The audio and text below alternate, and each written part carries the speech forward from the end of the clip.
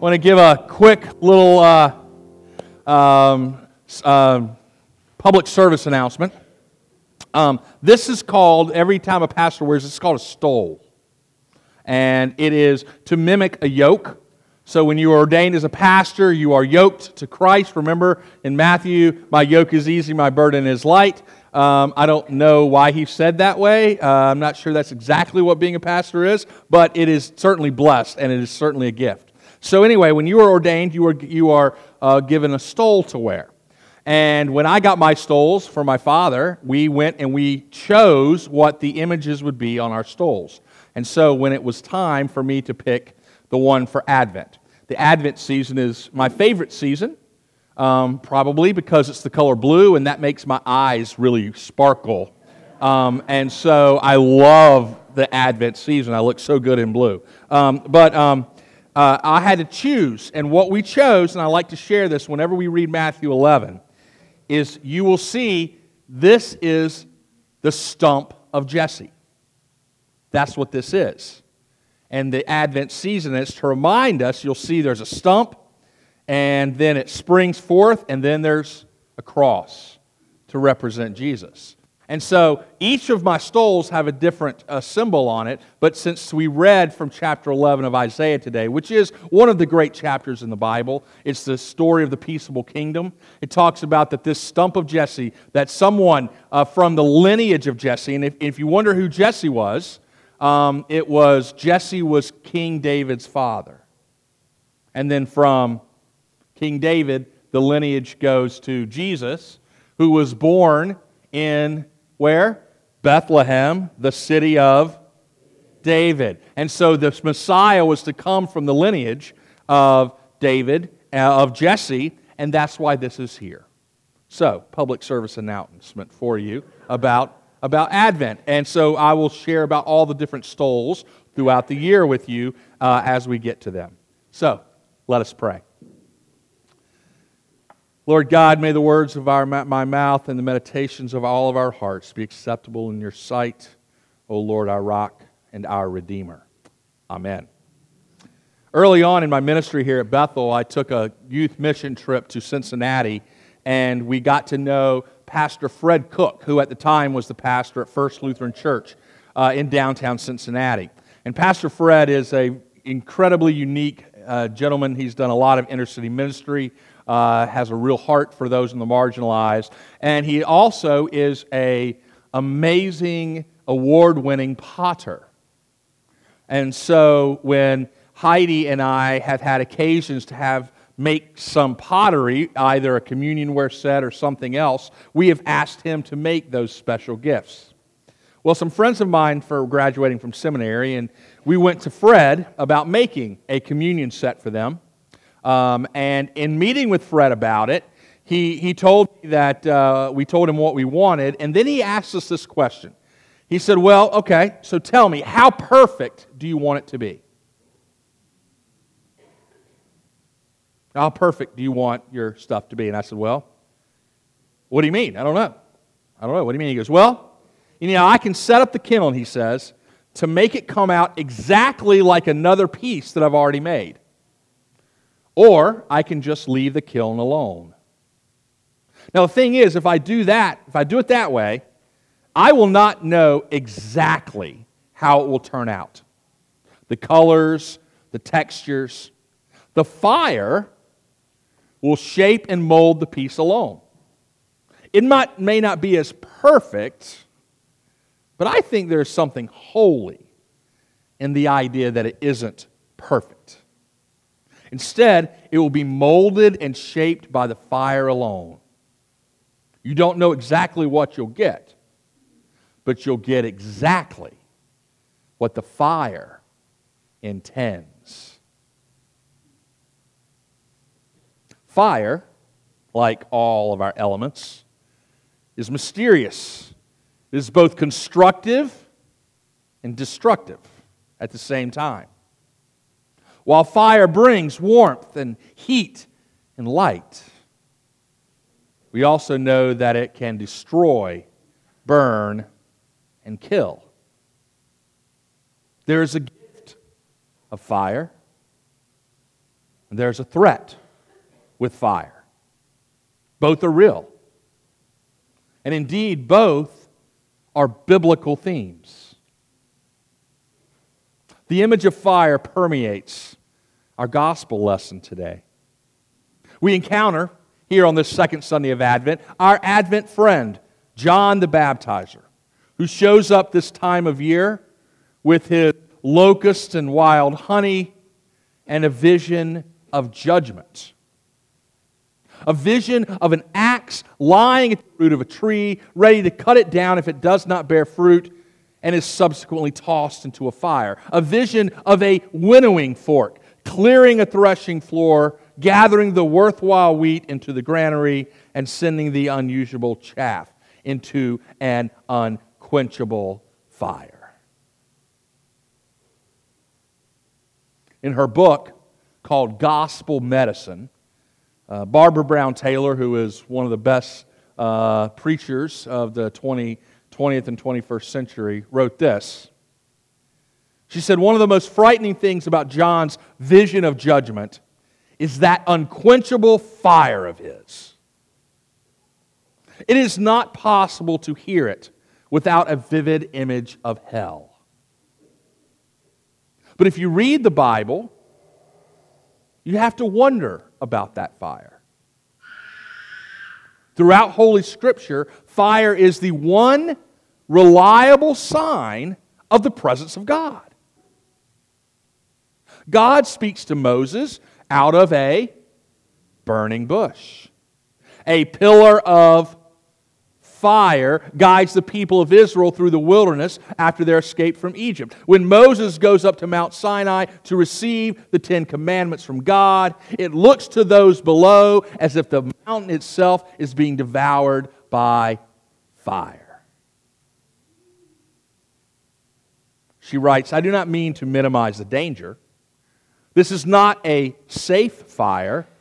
It can still burn and kill, but it is God's own fire, the fire of God's presence, fire that wants to speak to us, guide us, instruct us, save us. It is the fire of a potter who wants to make useful vessels out of damp clay. It is the fire of a jeweler who wants to refine pure gold from rough ore. It does not have to be the fire of destruction. It may also be the fire of transformation.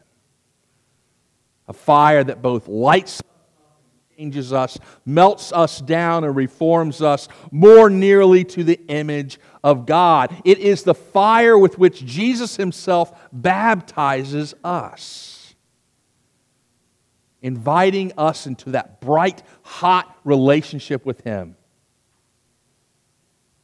So that even when another fire seems hell-bent on consuming us, we will find that we have company, and that even in the hottest regions of our own personal hells, we will not ever, because of Christ, sweat alone. Indeed, God's desire for you and I is not damnation, burning, and want. God's desire for you and I, for this world that God loves, whom God has come near to be with, is salvation, healing, abundance, and yes, transformation. God is persistent in seeking to spark that fire in you, in your heart, in your soul, in your mind. In his book, Pillars of Grace, Ken Loder wrote these words, and it's kind of a prayer. O persistent God, deliver me from assuming your mercy is gentle. Pressure me that I may grow more human, not through the lessening of my struggles, but through the expansion of them that will undamn me and unbury my gifts. Deepen my hurt, he writes, until I learn to share it and myself openly and my needs honestly. Sharpen my fears, he writes, until I name them and release the power that I have locked in them and they in me. Accentuate my confusion, he writes, until I shed those grandiose expectations that divert me from the small, glad, beautiful gifts of the now and the here and me. Expose my shame, he writes, where it shivers, crouched behind the curtains of propriety, until I can laugh at last through my common frailties and failures, laugh my way toward becoming whole.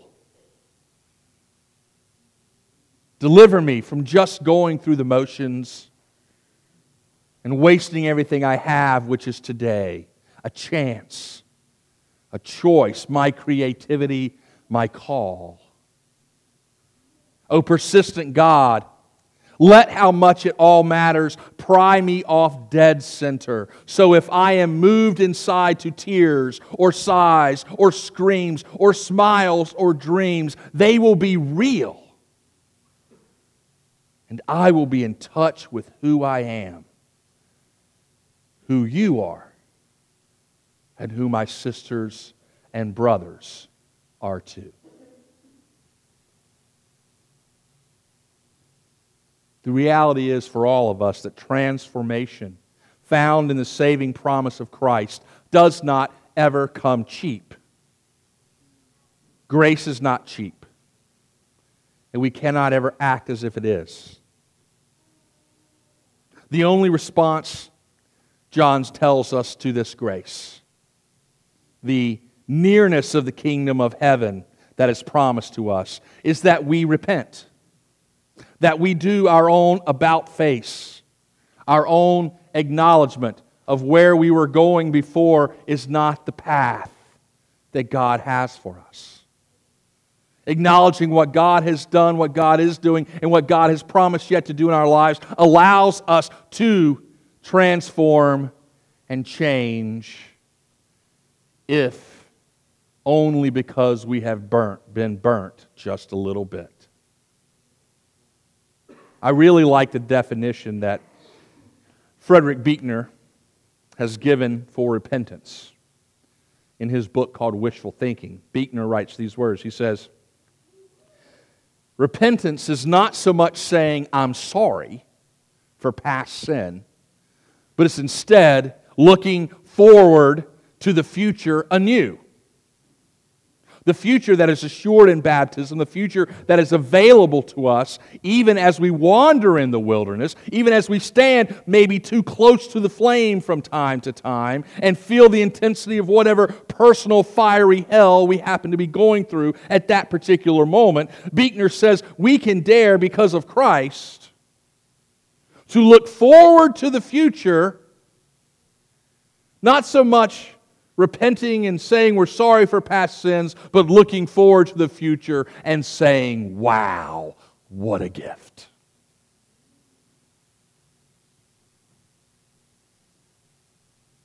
Ours is the God of wow moments.